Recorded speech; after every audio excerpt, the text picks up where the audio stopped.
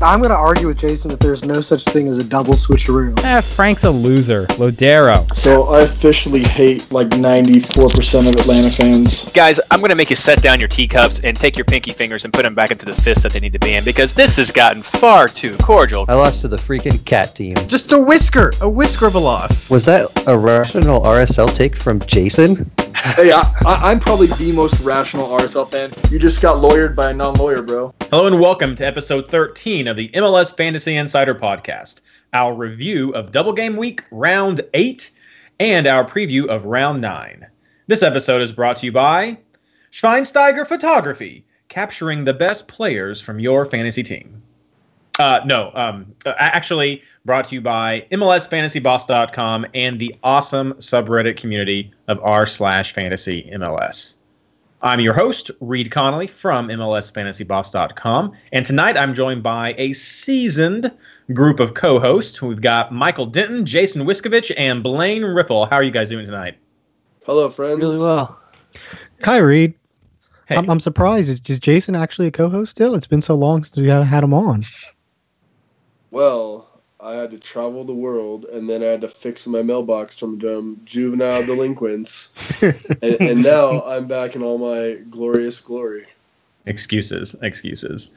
Before we move on real quick, a quick apology to the r/FantasyMLS community. I didn't get the question thread up for tonight as quickly as I wanted to, but fortunately Mike jumped in and got that posted. So we do have some questions tonight, no worries, but again, apologies for not getting that up sooner for everyone. So let's move on and talk about Round 8, though. Guys, how did your team do? I'll start because I was probably the worst because I missed the lineup and didn't see that Jay Smith wasn't in the starting 11 for New England. So I missed out on that clean sheet. Other than that, I did okay, 108. But that really put me behind the 8 ball because I didn't have Dalamea like everyone else. And I had Figueroa stuck on my bench with a lovely 13 points I didn't get. But other than that, I did okay. Captain win like pretty much everyone else and finished with 108 green arrows, but not a whole lot of movement. Nice. Yeah, I got 119. Very excited about that. I did a last-minute change. I kept Wando in and took out Jungwirth, which cost me a lot of points. But, yeah, all green arrows for me. I'm now in the top 350. I've been kind of going between the top 100 and the top 500, but all green arrows. Can't complain about that. 111 for me. Saw my game with Guy that we'll talk about later and made a bold switch to go with Hairston over Wando, which didn't pay out. Lost me a few points there, but overall happy with it. The double game week forwards kind of suck, though. We were all actually in the same general area. I had 115 points myself. I had 108 going into the last 3 games, and I bet heavily on Minnesota and was not rewarded for my faith in that. So I was hoping for a bit better of a finish, but I did still get 115 points. I have a mix of red and green arrows, some blue ones where I didn't change at all. I'm about to crack the top 100, so that's pretty fun. But no, that's pretty good. Pretty good for a double game week, I think. Yeah, mine would have been nicer if Agudelo got credited with the goal that I'm pretty we were robbed. So many of us were robbed. Yeah, I'm definitely glad that I didn't have Agudelo. The bad thing was, so I had Giovinco in, but at the last second took Giovinco and Jungwirth out and brought in Cato and Wando. I don't know why I did that. Really stupid, but look, it's just that bad advice from Tyler Kelly, that Wando fanboy. You just better be glad that Gio didn't hear that you took him out of your team, because he seems to get pretty pissed when that happens. So yeah, and hey, okay, guys, be nice to Tyler because he's my Fantasy Premier League general manager. Of course. Well, we're getting into some of the game specifics, so let's just go ahead and talk about our general impressions from Round 8. I've got some pointed questions to talk to you. Anybody chime in for this. How do you think the double game week teams performed? Up to snuff or just Offensively, defensively great. I mean, obviously they had that 0-0 to start the week, which clean sheet bonuses all around. I was disappointed that San Jose didn't do more on the road at Houston. That's why I had Wondolowski. I was expecting a little bit more from the New England offensive players against DC. So, I mean, I think they're both kind of disappointing in a little way, but I mean, as long as you had the defenders, you got that big, huge points in the first game. And I mean, as long as you get 1 point thrust, that's pretty much all you can ask for a double game week. Yeah, I mean, if you actually look at the Dream Team, there were only 4 double game week players on there: Wynn, Farrell, Jungwirth, and Bingham. So, I mean, 3 out of the 4 were defensive, 1 is a midfielder. So I would say overall pretty lackluster unless you had those players. I was expecting a little more from the offense on both sides, but I think overall it was, to be expected. I'm happy with the result. I picked the right players. So, yeah, standard. So we teased it a little bit just a second ago about Gio getting subbed out. He was working on a hat trick this round, and he went off and was angry. Is Gio back? I'm not sure if he's back. I want to see consistent performance before I say, quote, he's back. That said, I have him on my team in my opening draft just because I really like the matchup against Houston.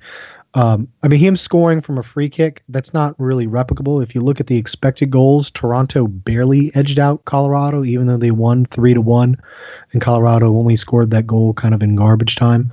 I would want more from Toronto before I say that they're back, but they're at home, and they're at home for, I think, a few games in this upcoming stretch. So Giovinco is definitely going to be someone you need to watch. You meant Chicago with that last game. Yeah. What did I say? Colorado, who they're playing this week. Yeah. One of the bad C teams, yeah. Now, Blaine, I want you to jump in on this one since you're a little familiar with Montreal. Philly blew a 3-0 lead over Montreal. Jackson Hamel, is he the new savior off the bench? What did you make of this game? This was 2 bad teams going at it. Philly, we know, has kind of had their problems all season and gave it up. Jackson Hamel has kind of been that young up-and-coming kid that they've been hoping for. They traded off Cameron Porter to Sporting last year so that this kid could get more time. He was their bench option. Yeah, I think this kid's probably legit. He needs a lot more experience before he becomes a starter. But coming off the bench like this, he seems to have a nose for a goal right now. That anybody, I'm not going to pick on you, Mike. I know I usually do when I talk about a New York team. But the 4-2-3-1, New York's been back to that system. They're scoring goals again. Kljestan and BWP are relevant again for fantasy-wise. Is that a trend that you guys are also seeing? Do you agree with me, or are you still hesitant on New York players? The 4-2-3-1 definitely fits the squad better. I'm a noted New York hater. I do not really like their fantasy options most weeks. It burns me some, but yeah, that said, I'm looking at Kljestan in my lineup this week. I still think BWP is too inconsistent on bonus points, and really he needs goals to get it, so you got to get that perfect matchup for him. And I don't know what was up with Royer taking the PK. I don't know if that's going to be a regular thing or not, but that's just less production for either Kljestan or BWP if he's going to be on those, which makes it even harder to take BWP in this situation. But yeah, Kljestan's definitely one to keep an eye on if they're going to keep playing this formation, because he's going to be pulling the strings in the middle. Maybe they were just spreading the love, which is definitely a way you could describe the Seattle game. Just like with Gio, is Seattle back in their flow from their late season rally last year? It's against a bad LA defense with a keeper that can't prove himself and has been swapped in and out of the bench, or swapped on and off the bench. I think that Ladero is still. I mean, if you look at his consistency and his points, he's been really consistent this year. But I still think that there's. I mean, you have 2 mouths to feed, in front of you with Dempsey and Morris. So I mean, I think he'll still tally up the assists. He is quite expensive for his points per production right now, but I still think he's a great option this week, definitely. So no real love there, I heard. Go ahead. Oh, I'll give some love to Seattle. They made a big formation change by starting Will Bruin and putting Jordan Morris out on the wing. And I mean, they just decimated the Galaxy. I mean, Kurt Anofalo has done an amazing job in turning the second best defense in Los Angeles into total garbage. And he really should be commended for how terrible a coach he is. But I'm still impressed with how complete Seattle is, particularly complete considering how I think they're on like their fourth string center back. I mean, they're pressing D mids into center back and still kept a clean sheet. Schmetzer's done a great job in Seattle, and I think especially this week facing an Eastern Conference team who's flying across, they're definitely someone to consider.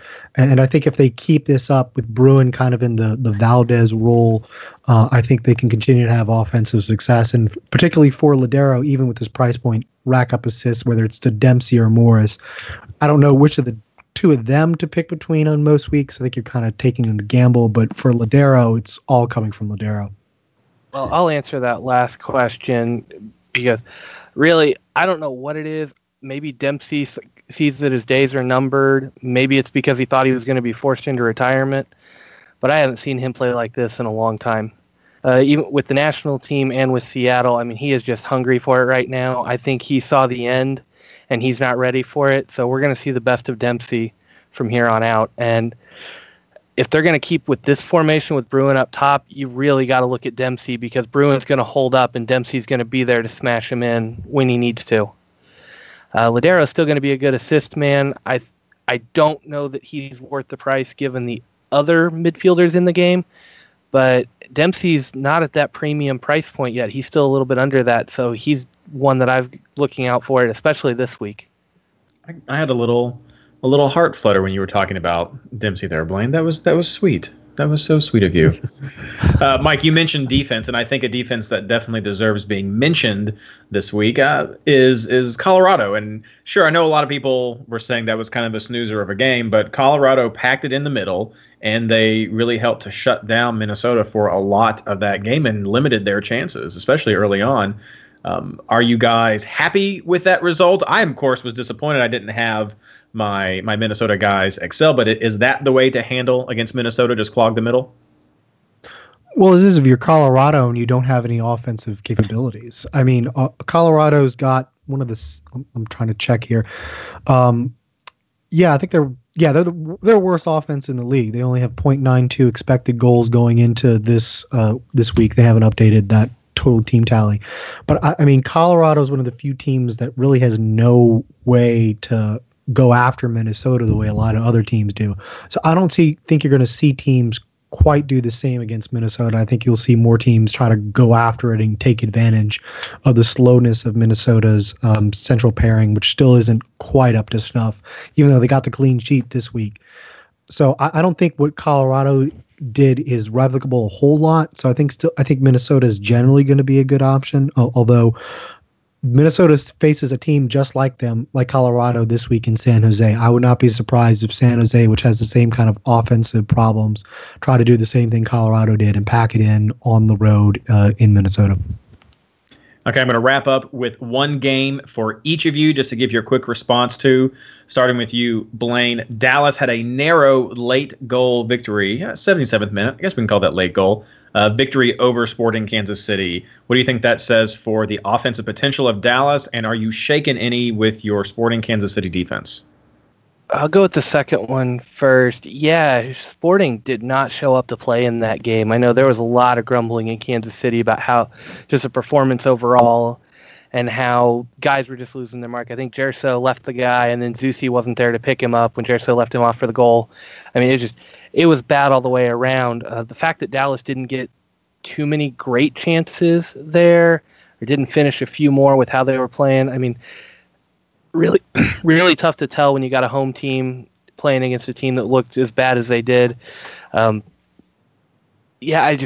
haven't been as impressed with Dallas's offense this year, but their defense has been on fire. So I think Dallas is a more complete team right now, but I'm not really shaken in Sporting. That was a poor performance, and they usually rebound from that. Vermes will get them back in shape. All right. Jason, Petke has been handed his first loss at the helm of Real Salt Lake, and it was at home against Atlanta. How do you feel about that as a Real Salt Lake fan? And is it time to retire whatever sweater vest that Petke was looking at this week? I didn't watch the game because I made a commitment to my fans and my team that I would not watch any games as long as we win, because we won the 2 games before that I did not watch. So, with that being said, I watched the highlights and I was extremely disappointed. We gifted Atlanta 2 goals, albeit Atlanta was the better team. It should have been 4-1. I think that RSL is past their prime in a lot of positions, and they have a lot of not only reshuffling, but I think they need to call in the cavalry. Bomendog needs to call in the cavalry and get the reinforcements in. We need defense. Need to light a fire under Yura and Plata's butt to score some goals. I mean, I'm not hitting the panic button just yet. And how dare you talk about a sweater or a sweater vest like that? Petke is he is the most handsome coach and the best dressed coach in the league. So you bite your tongue, you heathen, and you take that back. And Mike, we're going to finish with you. Your New York City FC has now received 2 black eyes from Orlando this season as far as goal results. How are you handling this? Well, I guess all of us had teams that lost this week. This is kind of a downer of a week, guys. I'm handling it okay. Once Matarrita went down in training, I had bad feelings about this game. Jason knows I was recommending Kyle Larin to other people on Twitter. That's how down I was. And my doubts were proven right. I mean, between all the gray on the field with those weird ocean jerseys, it was like 50 shades of gray. It was so painful to watch. I mean, the 3-4-3 or try to have Rodney Wallace as the left back. I don't think it really worked. And Orlando is always a tough matchup for New York City because they treat it as a rivalry, and Patrick Vieira just clearly does not care, and they've gotten their butts whipped every time they've played Orlando since Patrick Vieira has taken over. So, I mean, going forward, I am concerned about New York City's defense being able to continue their high form without Matarrita, because Matarrita has the speed to cover up Pirlo's mistakes, and as long as Vieira insists on trotting Pirlo out there, we need someone with that speed to cover it up, and without Matarrita, we don't have it. So I am concerned about New York City's defense going forward. So I'm a little bit down on the team as a whole this week. We got a butt kicked. Oh, I'm sorry, Mike. But no, you're right. There were 2 games this weekend that were white and gray, and that was just not pleasant to watch on my TV as that was going on. So strange. Let's get these third kits back out there. Those are all the general impression questions I wanted you guys to answer. Do you all have any other surprises or fantasy takeaways you want to talk about before we move on? Oh, well, we got a question about on Reddit about whether or not we should go to 4 or 5 defenders at the back with another defender, 5 defender dream team this week. What do y'all think? I don't think I'm there yet, but I don't know about y'all. We talked a little bit before the show started about that, and just so people know, of the 8 rounds that we've had, 5 of those rounds have had 5 members of the Dream Team be defenders, and 7 of the rounds have had at least 4 members of the Dream Team as a defensive player. And particularly, I like the way you summed it all up, Blaine, if you want to just nail it home. Oh, which way did I sum it up? Too many thoughts. Before the show, I mentioned to the guys that I would be willing to consider 4 defenders probably from this point on. Really depends on the week. I don't think I'll ever bring in 5 starters just because it's too much of a gamble. While defenders are really doing well and their price point change this year has really helped, you've got to hit them just right, and you've got to pick the right guys. And I don't know if I've seen very many people pick 4 or 5 of the top defenders consistently. I mean, we're all hunting for clean sheets and everything. I think your midfielders still get better points consistently. I mean, the numbers may not back that up all the time. I know we got sporting guys who are just who their averages are so much higher, but I think when you're trying to pick them, you're better off picking midfielders who are going to get more consistent bonus points than defenders. But if you've got that clean sheet in the back of your mind that you just know it's going to happen, it may be worth loading up on 4 or 5 guys. I mean, we've seen New York and Chicago at home both do really well. Sporting has got a really good defense this year when they get the right matchups. But then again, we think Colorado, worst offense in the league, puts one on Sporting, ruined a whole lot of clean sheets. So it really is a crapshoot. So I look more for the midfielders still because their consistency is just that much better, and one goal doesn't sink them. My response to that is, in thinking about the way the game has changed with unlimited transfers, is I'm not sure bonus points or consistency matters anymore. Like, I think really, if you're looking at like teams and the way I performed compared to others, if your player doesn't have a goal, an assist, or a clean sheet, that player's almost a bad pick. So I'm kind of okay with going more clean sheet hunting because it's cheaper and you kind of get it, as opposed to a lot of the midfielders. Even though there are some cheap midfielders, you really need to hit goal, assists, or clean sheet for that player pick to be successful most weeks. So I understand the strategy. I think midfielders have a higher ceiling. So if you hit with midfielders, you're generally going to hit better than with a defender, who generally tend to top out at 8 or 9 points, even with a clean sheet. So that's why I tend to stick more. But if you have a week with a whole lot of likely clean sheets, then yeah, I think you go for it, because you need to hit one of those 3 things. And if you can hit it, you can hit it. My general advice for this is, on the other side, we've also only had 2 rounds where we've seen 3 forwards in our dream team. So for me, I like what Blaine says about 4 sounds good, 5 is hard, because that's definitely true. It seems like if you're running with a switcheroo, that perhaps the cheap midfielder that a lot of people have been running and a 5th defender might be your best option for your 2 switcheroo players there on the bench. You could have a cheap forward at the front to be swapping them out with, and that would be an easy way to make sure that you can get hedge your bets and go that way. So a little modified Blaine answer is go with 4, but have a cheap defender, or have a 5th defender and a cheap midfielder be your 2 switcheroo options to try to take advantage of a 5th clean sheet if you are so lucky.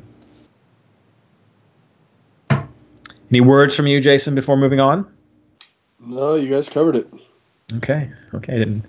Just want to make sure. Didn't know if you had a magical triple defender switcheroo thing that you might pull out to. If you guys really want to get into this, Nope. Moving on to housekeeping.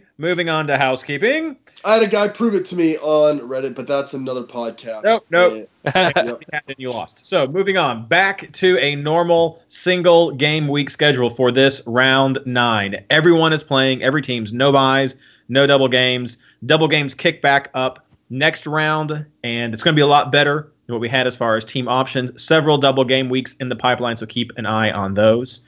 Patreon, thank you so much to everyone who is donating and has donated and continues to donate. I was gone at a conference for most of last week, so I wasn't able to get some organization going for sending out the next wave of prizes and sending out emails for getting our guests and pre-show chats started. So that's going to happen in the coming next couple of months. Going to get those organized for everyone to start getting you very fine people your rewards and get you on the show to chat with us, and your pint glasses and your stickers and all sorts of great things. So thank you so much for the support that you guys have for our show. We really appreciate it.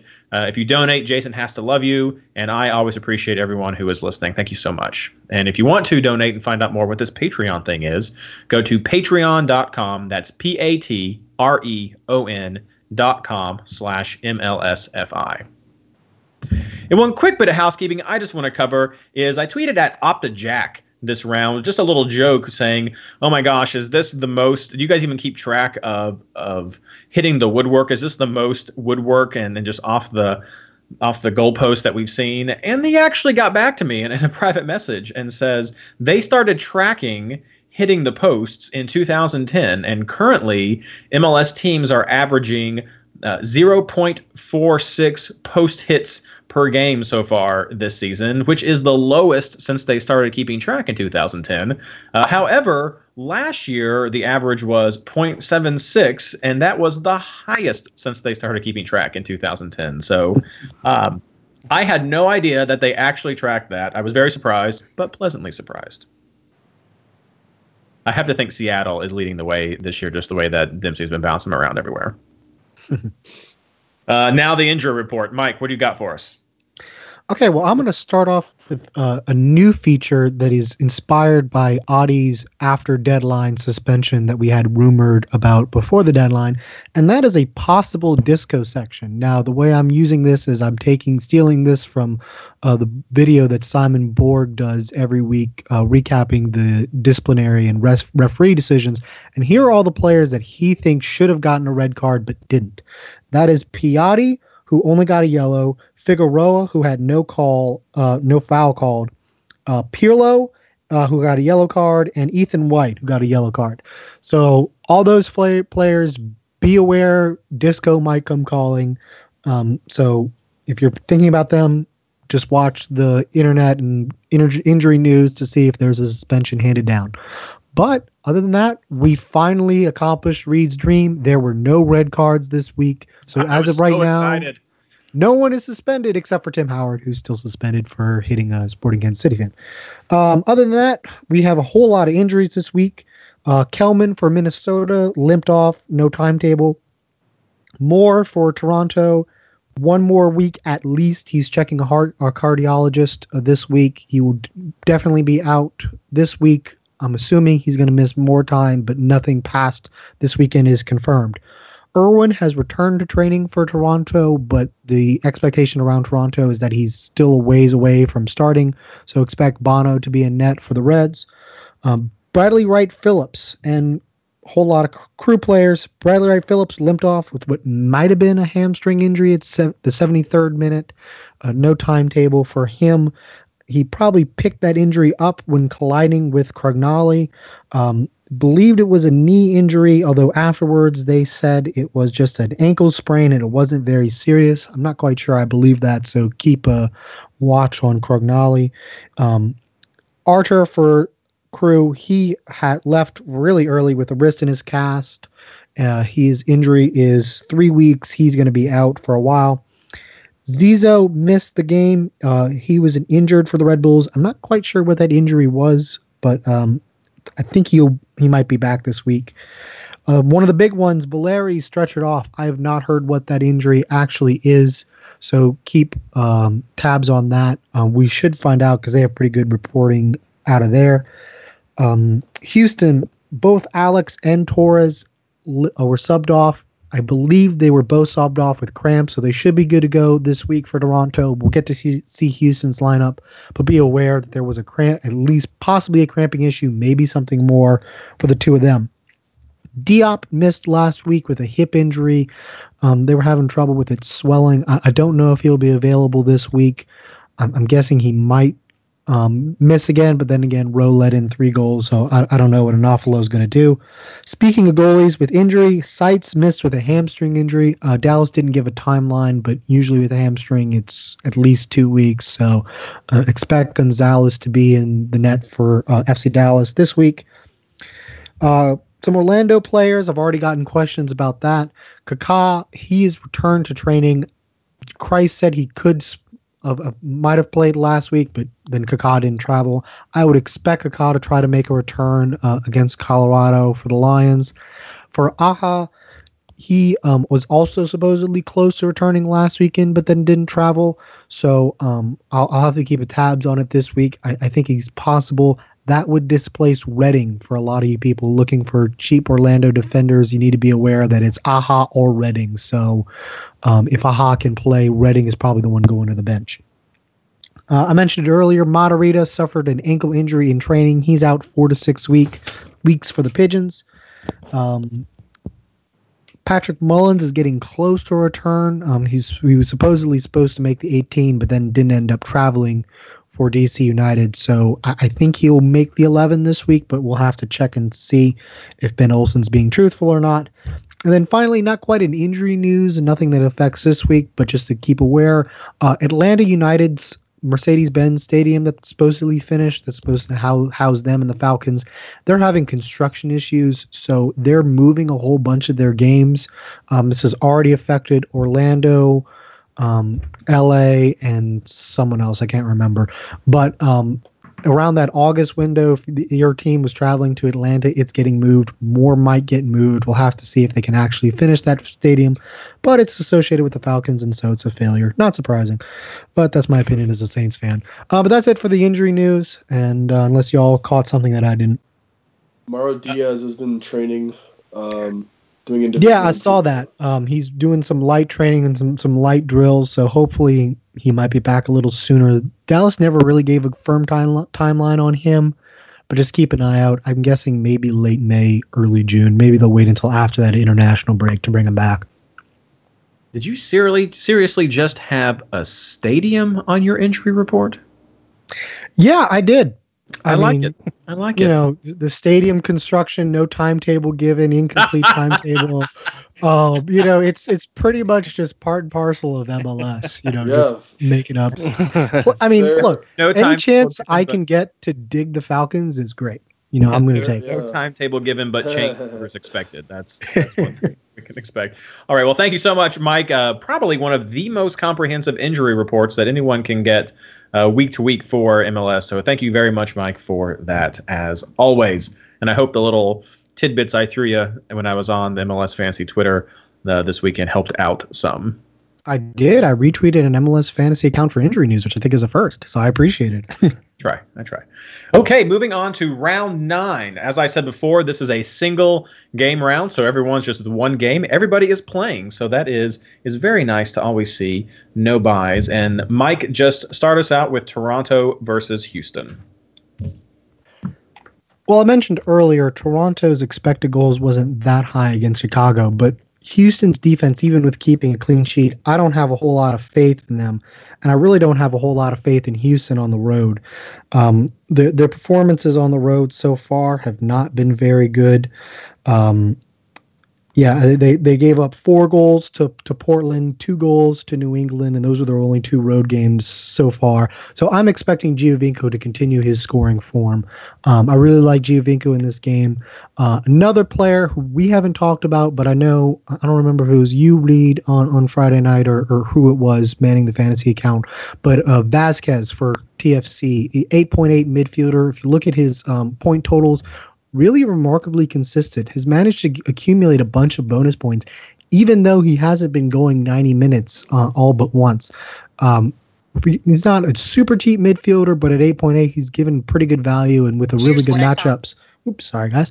I think he's got a really good opportunity this week to continue that form, and with Giovinco, you need some cheap midfielders. So I like Giovinco and Vasquez from this week. I wouldn't go so much Houston players on the road. They haven't really performed, except at Portland, whose defense hasn't been very good. If Houston on the road offense makes New England's defense look good, it's not a good sign for their offense. So I like Giovinco and Vasquez this week. Yeah, Vasquez just made it into my top 50 players because of some of the consistency that he has been showing with the limited time that he has been getting. So that is an excellent pickup. And I just looked at his ownership numbers right now, and he is only owned by 1.7% of fantasy managers, 8.8 million. So that could be a great payoff this week. Do you have a guess for the scoreline, Mike? I'm going to go 3-0 TFC right now. Okay. Jason, what do you think is going to happen in Montreal versus Vancouver? Yeah, so Montreal versus Vancouver. Last week, Montreal tied Philly 3-3, and then Vancouver lost to Portland 2-1. My predicted scoreline on this is 3-1 Montreal, barring the possible suspension of Piatti if the Disco looks at that. So Blaine actually told me about this before the podcast, that Piatti pretty much raked down the back of Bedoya's leg during the game, and it could be retroactive. Disco could just turn their head. I really don't know, but that's just something to keep an eye on. But Piatti scored 2 goals in his 2 matches back since injury, a 7 and a 9. So I think that he could be very big for Montreal this week. But Freddie Montero has actually done really well. He's had 3 goals in 2 matches, posting a 12 and a 7, and scoring last week. So I think I think Montero, has done pretty well for his price. But I think that if Piatti doesn't get suspended, I think he has to be in your lineup against a subpar Vancouver defense. So without Piatti, what's your expected scoreline? I think without Piatti, it'll be 1-1. But I still think that like I said, if Piatti plays, I think he'll add or help out assist 2 goals. So Blaine, Orlando, Colorado. Yeah, so on paper, you'd expect Orlando just to kind of run the show here, but as we talked about beforehand, Colorado did find a way to slow down Minnesota's offense. I don't know that they can replicate that against Orlando, but it would be fun to see them try. I still expect Orlando to come out and dominate this game, possession, passing. I don't know with the new defense that they've got back there and how well they've been playing together if Colorado's going to find a way to score. So definite clean sheet potential here. I'm looking at any of your defenders here in this one. Bednick's probably my starting goalkeeper. You've got Studer, you've got Toya, who are both pretty sure starts. Redding's at 4.4, but as we said, Aja might be back. If he's back, you definitely want him. I would take him over Toya at the 5 mark. Just for the price, I think Aja's going to get you better points. So it kind of depends on who you've got, and then Lauren definitely has to be on the radar. He's on the short list to make one of my strikers this week. I don't think Colorado's defense is doing it. I've been impressed with them, but I still think Orlando finds a way to score. I mean, it's really hard not to point out this kid, Courtney Ford, playing in the back for Colorado. He's a true rookie at 21 years old. I mean, he's looked really good, but then he makes a couple of rookie mistakes every game, and it's really hard to build with that. Scoreline. So, if it goes the way it should, 3-0 to Orlando. Oh, snap. Kyle Laren, get him while he's hot. Mike, Columbus, New York City. Well, these are 2 clubs that have been very successful in the opening weeks of the season, but then just lost a whole lot of defenders. We mentioned Artur and Crugnal for the Crew, and then Moderita for New York City. So I'm expecting this to be a high-scoring game. None of the defenders, Callens or obviously Crugnal, is an injury concern. Those cheap defenders that people have used in the past few weeks, wouldn't go with any of them. I think you could go with any of the offensive options. David Villa, Miram, or Ola Kamara. One note on Ola Kamara, I should have mentioned in the injury report, he had a foot injury last week in training, but then he played 90 minutes. So right now he's flagged as red with a foot injury in the game, but I'm assuming he's good to go since he already played 90. But I think this is going to be a high-scoring matchup. In the past, it's been a high-scoring matchup between these 2 teams, and I don't think there's anything different with the defenders out. So I would go with a 2-2 score line, and your offensive players from either the Crew or New York City are going to be good picks this week. Has Morales been doing enough for you to make him someone you'd look at? No, I mean, he's gotten decent fantasy points, but it's not goals, and we're just so much value in midfield this year. I can't justify him over a lot of others. I mean, he's probably, someone like 6th best midfielder, but that's just not going to make it with unlimited transfers. So giving Mike a break from speaking about New York teams he does not like, Blaine, New York Red Bulls versus Chicago. Yeah, so New York at home has really been defensively strong. Chicago on the road has tended to struggle a little bit.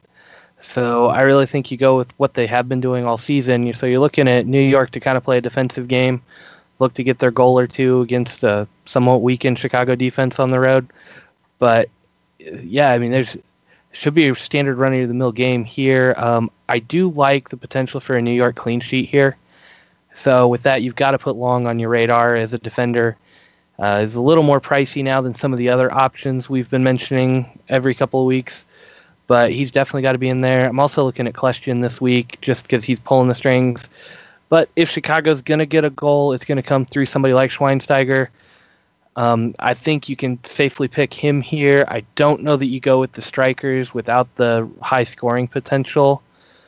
So you got to look at your more consistent midfielders here. And I think Schweinsteiger is your only possible Chicago player this week.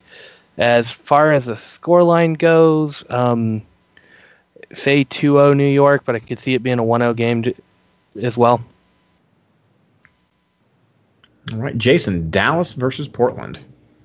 All right, so last week Dallas held a clean sheet against Sporting at home, and then Portland beat Vancouver 2-1 at home as well. So my prediction is 2-2 tie.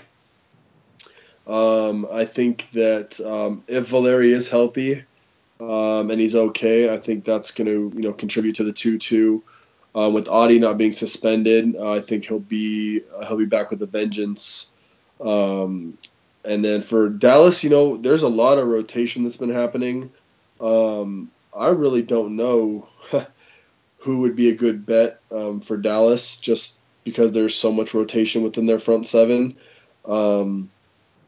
If Valeri ends up being injured, I could see Dallas winning, 2-0, 3-0. Just because I think without Valeri, Portland will be lost. Those are huge shoes to fill. So, yeah, 2-2 if Valeri plays. If Valeri doesn't, 2-3-0 Dallas. Well, to help Jason out, does anybody else want to throw out some Dallas players? I have a Rudy and Acosta on my team so far this week. Rudy hasn't been that great, but when you look at the actual schedule, he's done a lot better in the games where Dallas hasn't been coming off of CCL action or short weeks and that. So I think Rudy's a decent bet this week with Portland's defense struggling so badly. I mean, Portland should have given up 2 goals to Vancouver by expected goals, and that's pretty bad. And I think without Valeri, without that offensive threat going forward, I think like Jason said, Adi's going to be lost. Adi will be on an island, and Dallas will feel much safer attacking. So I like a Rudy. Also like a Costa, a cheap midfielder who's been very consistent. I think the lowest he's gotten so far is 4, and his price point is very easy to get if you're trying to load up on some of the more expensive options that we've been talking about. So I have those 2 players. I don't know if I would go Dallas defense unless we're confirmed that Valeri's out, because Dallas has been the best defense so far this year. I think they have pretty good goals against. I don't remember what it is right now, but yeah, I mean, Dallas has all around been a solid team, even though they're kind of hard to predict fantasy players for. I'll also throw out Barrios' name. He seems to be a guy that just sort of pops up every now and on the radar when you kind of least expect him, and he's gotten a goal and a couple assists within his past 3 games. So 8.1 in the midfield. Maybe Acosta is the bet that people are going to want to go if you're more budget-minded. But until Diaz comes back or Morales gets some real consistency going, Barrios could be a nice little punt that someone goes, to borrow a term from Jason.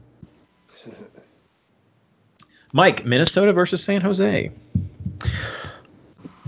Like I talked about earlier, I think this is going to be an interesting matchup because you have a pretty good offense against a pretty good defense. Minnesota's offense, we've talked about it before in the podcast, and San Jose, at least going into the double game week last week, only gave up 0.74 expected goals against.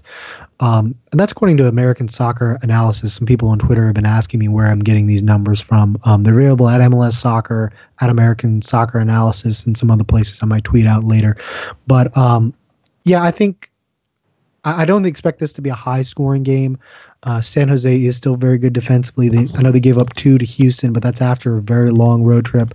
And with another long flight to Minnesota, I expect San Jose to play more defensively. So I'm thinking this is a 1-1 game, maybe a goal by Wondolowski and Ramirez. So I wouldn't go too much offensive players here or defensive. Maybe Lima, with his speed, might be able to get an outside assist for San Jose. But I don't really think this is a great matchup for fantasy this week. Jason, And I'm going to hear from Blaine too. So Jason and Blaine, Sporting Kansas City versus RSL. Yeah, so last week, Sporting lost to Dallas 1-0, and RSL lost to Atlanta 3-1. I think that this is going to be a very low-scoring game. I could see it being 2-1 or 1-1, and it really could go either way, in my opinion. I think that the players to consider if you are looking at this game are going to be either Benny or Dom. And then for RSL, Rusnak, just because he's been doing what he is getting paid to do, and that's score goals. So and he had a goal last week, and then I think he had a 16-point haul 2 weeks before that. So other than that, I don't really like the SKC defense. Obviously, I don't like RSL's defense at all. So 2-1 or 1-1. Yeah, and I'm going to echo that. I mean, I know this on paper should be an easy shutout for Sporting, but this is a rivalry game. I don't care what anybody else says. These two teams absolutely hate each other. Yep. And it always gets violent at some point. I look for Jura to probably score a header or get a couple good looks at it. Plata could open up some space. I think RSL is going to find a way to score a goal in this one. Like I said, 1-1's probably your safer bet on this one. I know these two teams have played to a couple 0-0 draws recently, but that was with Kassar coaching in RSL, and he tended to bunker in and just play for that 0-0 draw against Kansas City because he knew if he opened it up, he was going to get blown out. So, but Sporting hasn't found their way to score yet, so you don't really have many good options. I mean, you may look at Benny in this one. If you're really looking for a budget option on either end, Beckerman and Sanchez could both be coming out of that defensive midfield spot, and they should get some decent points. I think they're going to get a lot of passing. They're going to get the good passing bonus this time around. But still, there's not too many good options here, and I'm probably staying away from this game completely for players. Well, keep us going, Blaine, and tell us about Seattle versus New England. So I know New England has been doing really well this year, but I think Seattle's finally getting back into form. And like I said before, I think Dempsey's hungry. I think he knows his time is limited. So I'm expecting Seattle to come in and just boss this game, and there's no reason they really shouldn't. Whether they play Will Bruin up top or not, I don't think it matters too much. I think Roldan and Alonso really have this team locked down. Whatever defense is behind them, they got to go through those two guys first. So I'm looking for a 2 or 3-0 game here for Seattle. I know there's a lot of attacking power for New England, but I just don't know that they're going to get that space. Maybe they steal one, going the other way. Just they've got some speed. They may be able to exploit that against the fairly raw center backs, but I don't like their chances. For your fantasy guys, I mean, you got to be looking at Ladero. When stuff happens, he's the one pulling the strings in the midfield. And like I said, Dempsey is hungry. I really am having a hard time finding a reason not to put him in my lineup this week. Don't think there's anybody really going the other way that you can look at. The Seattle game was definitely one of my favorite moments from this past round when I was on the Twitter account, and I tweeted out, Dempsey leaves the game on 16 points. And then the Seattle official Twitter responded back and said, "That's good, right?" I was like, yes, that's very good. Very good. They care about a fantasy team. Tied for one of the highest scoring players this past round. So great. Jason, LA versus Philly. All right. Well, LA got absolutely smoked at home versus Seattle 3-0, and Philly blew a 3-goal lead versus Montreal. I think LA rebounds this week and wins 2-1.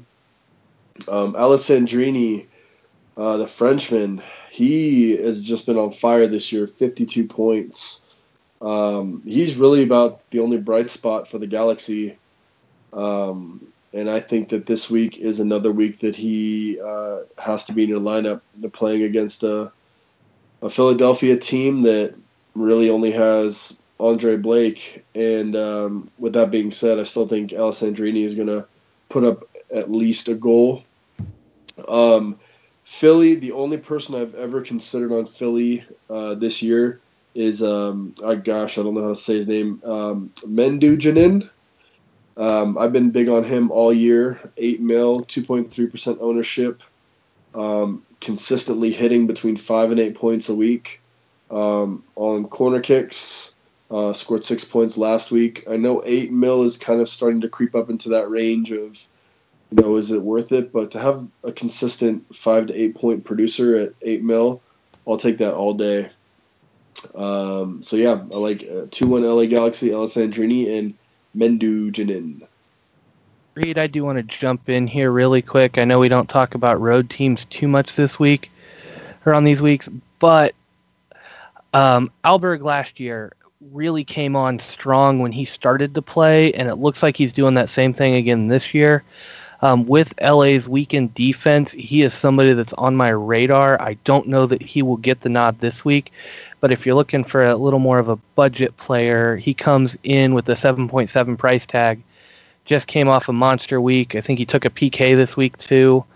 LA's defense has not looked great, and Alberg just kind of seems to come in and run the show when he gets there until for a few weeks. Then I don't know what happens if he gets tired. Last year he just kind of disappeared after a while, but it's early, he's hot, and if he does anything like he did last year, I think he's got to be on the list. At least players to look at. Yeah, and I think he was actually one of the preferred starters, or at least in contention for a preferred starter at the start of this season. I liked him. A lot of people kind of gave me a hard time for talking about him. He had some fitness issues at the beginning, and that's why he did not play a lot at the start. So maybe we're seeing more now what a fit Alberg can do. And Mike, wrap it all up for us. Atlanta versus DC. Well, I think we know how much DC has struggled this year on both sides of the ball. And they haven't really impressed anyone with both Acosta and Mullins out at times, and they haven't really found themselves in sync. I think at the road on Atlanta, I would expect those struggles to continue. And we know Atlanta's offense is really good. They just smacked RSL. And the thing is, they've been on the road for a lot of these games. And the only road game that they haven't gotten a result out of is the game against Montreal where they had the red card and just barely didn't get a result.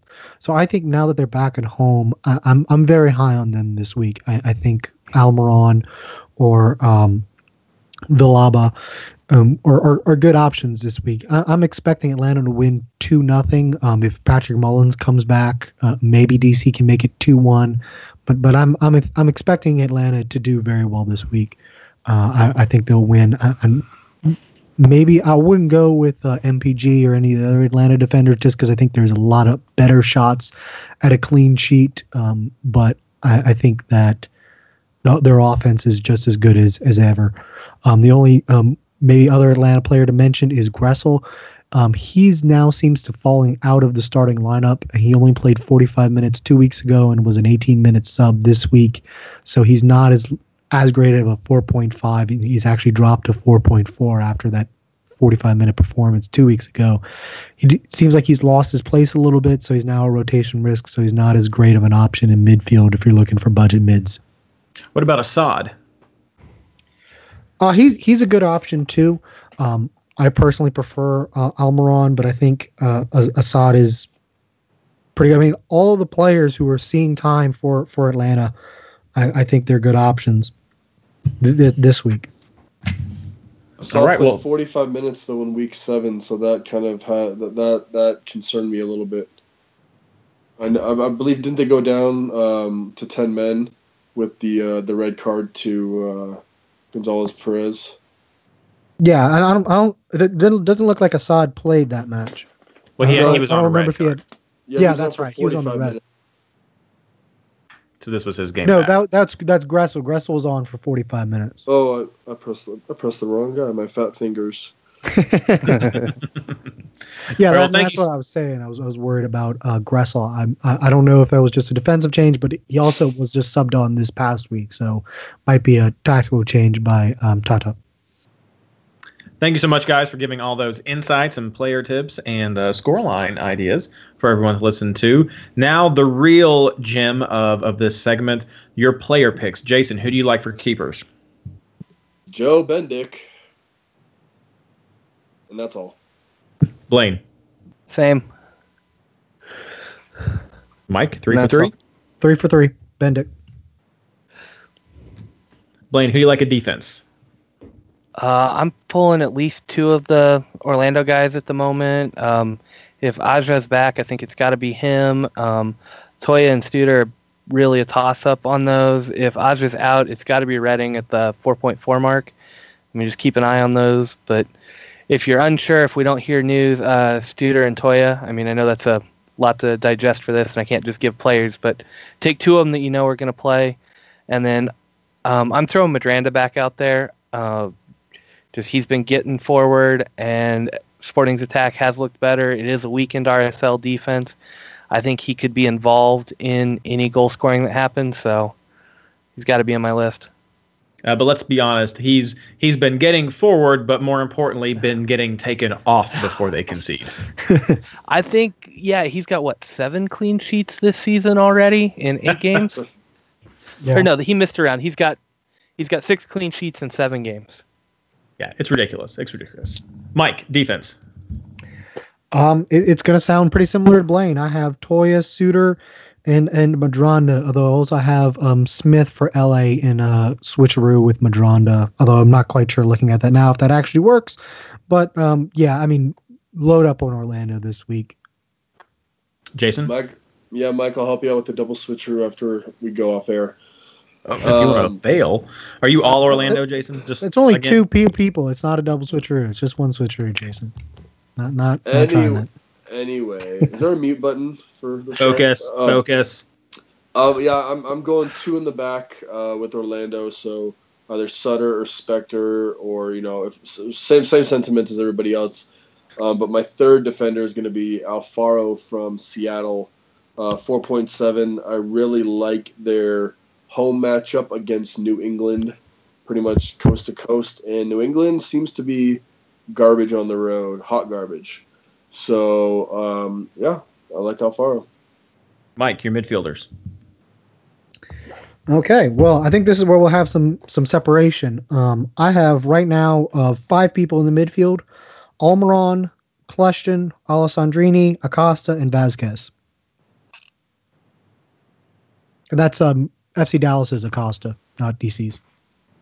Yes. Jason. My midfield is Piatti, Ladero, the Stash, and Almiron. But if Piatti ends up getting suspended, I may switch to Alessandrini. I may actually just switch to Alessandrini because it will probably help my budget. But you can put those 5 in there because I think that if you can afford those 5, you should get those 5. Blaine. Yeah, so currently I have Alessandrini, Kleshton, Almiron, and Piatti in my lineup, but Ladero and Miram are just kind of sitting there in the back of my mind. Do I try to fit a fifth premium midfielder in this week? I mean, there's really 6 good options here this week, so it's kind of take your pick between those. So I've got those 4 in, but Piatti, especially if he gets the disciplinary committee decision, Ladero is definitely coming in for Piatti, but trying to see if anybody, I think, if Miram's going to displace anybody, maybe Alessandrini. So it's a lot of toss-up in the midfield. Interesting. Jason, your forwards. Kyle Larin and the Italian Messi, Sebastian Giovinco. Speaking of Messi, hell of a game, hell of goals. Woo! Barca. Sorry, just had to get that out there. Blaine. I've currently got Dempsey and Giovinco in there, but Larin and Villalba are both ones that are on my radar. I mean, we've talked about forwards not putting up the numbers, but I think this is a definite week you could fit 3 premium forwards in, and Larin, Giovinco, and Dempsey would be the 3 if I did it. But currently, I only have Dempsey and Giovinco. Mike. I have Giovinco and a Rudy. I think FC Dallas against Portland, that's a great matchup, especially without Valeri. So I'm going to take a differential there and see if a Rudy can't get a goal or 2. So you're going all in right now, no Valeri. Yeah, he was stretchered off, and he was really pointing. And I'm gonna, if Valeri says he needs to go and then gets stretchered off, I'm gonna say no Valeri. Now, if Valeri comes back, I might change my picks, but as of right now, I'm thinking no Valeri, especially since Portland hasn't put out, oh no, he's okay. Usually when they're quiet, something bad has happened. And Blaine, your captain pick. Right now, it's sitting on Giovinco. It's really hard to argue against him, especially if he's back. That said, I've been burned by forward captain so much, so I'm going to have to try to figure out who I'm going to take in the midfield if it's not Giovinco. Mike. I have Giovinco right now. I think the matchup against Houston, especially, I don't know if AJ De La Garza is going to be back for them, but they've struggled generally on defense without him. Toronto at home, especially with the fire he showed, getting subbed off after a brace. I like him this week. Jason. Same Z's. 3 for 3 at the keeper and the captain. All right. Well, thank you guys so much for your picks. Anybody else who's listening tonight, please feel free to interact with any of us online with your suggestions and your own picks if you want to bounce them off us and see what you think. We are all available on Twitter and Reddit and lots of places on social media. Now moving into the community time, my favorite part of the show. The r/Fantasy MLS top scorer this round was Chaz Lively, manager of A Tale of Two Villas, with 140 points. So congrats, man. That was also the highest score of the round. So well done. Yeah, nice Well work. done. You know how to double game week. Now, the Patreon League, Blaine, your friend, is still killing it. Keep it up, RJ. Yep, RJ Gage, manager of the team Law Dogs FC. That's dogs with a W. He still leads us all with a record of 7-0-0, but Josh Lewis and I are right on his heels with 6-0-1, and then there are several people who are right behind us with 5-0-2. So the Patreon League, quite competitive. However, not quite as competitive as the MLS Fantasy Insider hosts head-to-head league. I am still leading that. I did suffer another loss this round. I lost narrowly to Fantasy Football 24/7, 115-120. It all came down to that final Minnesota game. Like I mentioned, my two Minnesota players did not do anything for me. The Villa goal helped Fantasy Football 24/7, and they had Lima coming off their bench to give them that final push to beat me 115-120. But I still have that number one spot. So well played, guys. Well played. Jason, how'd your match go against Andrew? Well, it went really good until I did the math and saw I was going to lose by 1 point, and then Andrew did a double switcheroo, and he did not. He would destroy you right now. He is passionately anti-double switcheroo. No, he I actually have a text that said I did a double switcheroo, and so he brought in Lima, I believe. Yeah, Lima. And, got the 12 or 13 points, whatever he did. But, I mean, I can't even get mad. Well, 119 points for me, I was stoked on that. But him getting 132, which is 8 off the lead, the lead score of the week, props to you, man. Nice work. Yep, highest score in the league this time. Blaine, your match. Oh, I went up against Guy, and that just did not go as I had hoped. I saw that I was down at the end, so I went ahead and put Hairston in over Wando. Finished with 111, two guys, 119. And I got burned by that Minnesota match. I mean, I had Molino, Ramirez, and Hairston. Who would have thought that game, league's worst attack again, and a pretty terrible defense against the league's worst defense. I mean, that game should have ended 4-2. Instead, we get a 1-0 game and almost no fantasy points. It was rough. Tough game. Next, Mike.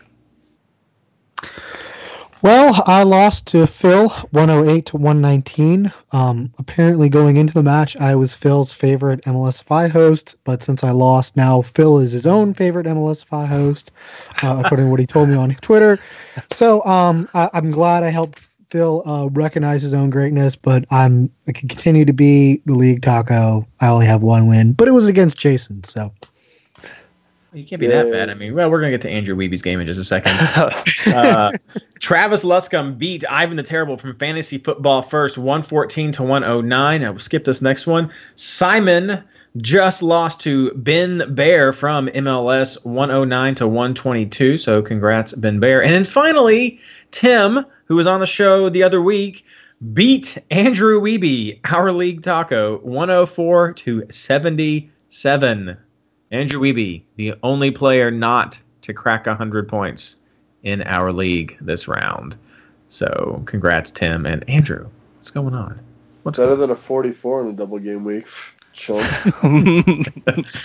Next round, we have Michael taking on Simon. We have Guy taking on Tim. Andrew Krolla is taking on Ivan from Fantasy Football First. Fantasy Football 24/7 is going up against Phil. Come on, Phil. Phil's going to be on the show, so we'll get his takes on that. Jason is taking on Blaine. I am taking on Andrew Weeby. And then Travis is taking on Ben Bear. So some good rounds, some good games scheduled for round 9. So we will see. Maybe this will be the round when one of you guys can overtake me, but I hope not. Maybe this will be the round that Andrew Weeby actually makes his transfers and actually tries to win. Hush your mouth. I'm going to call in to the hot take hotline. I know you're going to call in. He's going to be mad and make his transfers that 1 week. All right, time to wrap everything up, guys. You have anything to plug, Mike? Nope, just the usual stuff. MLS injury news on Twitter. Follow me, tweet me with injury stuff. I can always use the help. Blaine? Nothing from me this week. Jason? Yeah, still doing my punts every Friday around noonish. And I will be manning the Major League Soccer fantasy Twitter on, I believe, Thursday and Friday.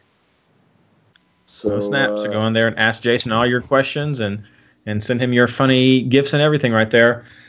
I, of course, also have my usual plugs. You can check out my top 50 players article over at MLS Fantasy Soccer, as well as my picks closer to the start of the game round. You can also check out all the articles over at MLSFantasyBoss.com, the charts and insights and picks, everything that's going to be there. And don't forget to partake in the live chat as it gets closer to the game time. Lots of good players there to bounce ideas off of. And of course, where would we be without the support of everyone at r/FantasyMLS? So be sure to stop by there, post your teams, get some feedback, ask questions. It's a great community full of a lot of great managers and just great advice. So be sure to check all those things out. And all of that being said, good luck.